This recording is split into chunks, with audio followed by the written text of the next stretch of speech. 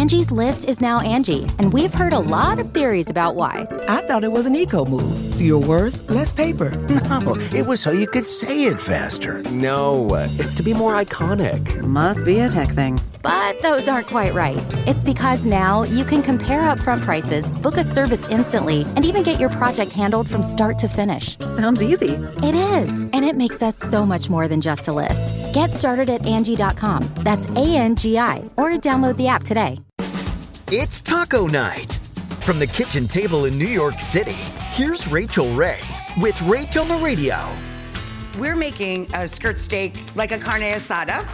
The marinade is pretty strong, so I have the juice of 1 orange and 2 limes, chipotle paste, and then this is ancho chili powder, smoked paprika, granulated garlic, granulated onion, coriander, cumin. Here's the skirt steak that's nice and rested. We take some charred tortillas, put some steak down, and a little shredded cabbage, and then we top with avocado sauce, the pico de gallo. For this recipe and more food tips, go to RachelRayShow.com.